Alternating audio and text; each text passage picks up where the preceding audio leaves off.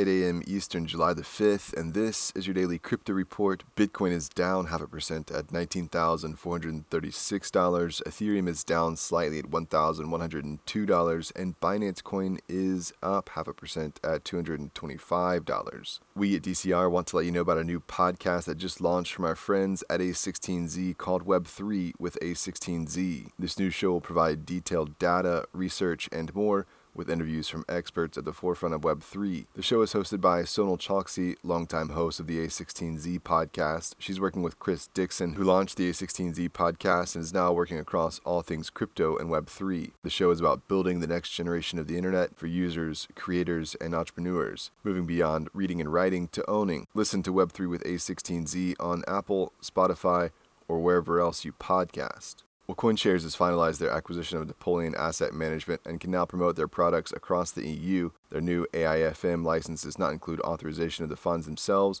only passporting for the funds to be marketed across border within the EU. The acquisition, which began last year, was for just over $14 million. Well, Nexo has signed an exclusive 60-day due diligence to see whether it will acquire Singapore-based Vauld, which we announced yesterday was halting client withdrawals and looking into restructuring. London-based Nexo would use the acquisition to accelerate its presence in Asia.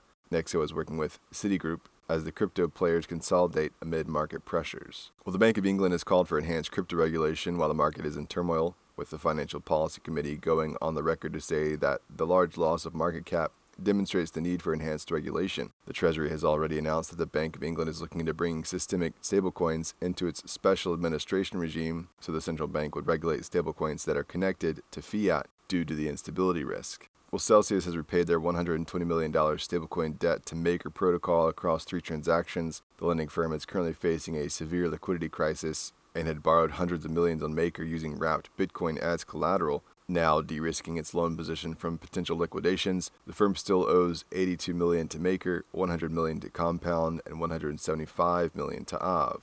And finally, the second largest sale in Ethereum name service domain name happened over the weekend. The domain 000.eth was purchased for 300 ETH. The biggest sale so far of ENS domains was for Paradigm.eth, which was purchased for 420 ETH, or about $1.5 million at the time. Investment firm Paradigm denied making the purchase. Well, that's all for us today. Visit us at dailycryptoreport.io for sources and links, and listen to us everywhere else you podcast under Daily Crypto Report.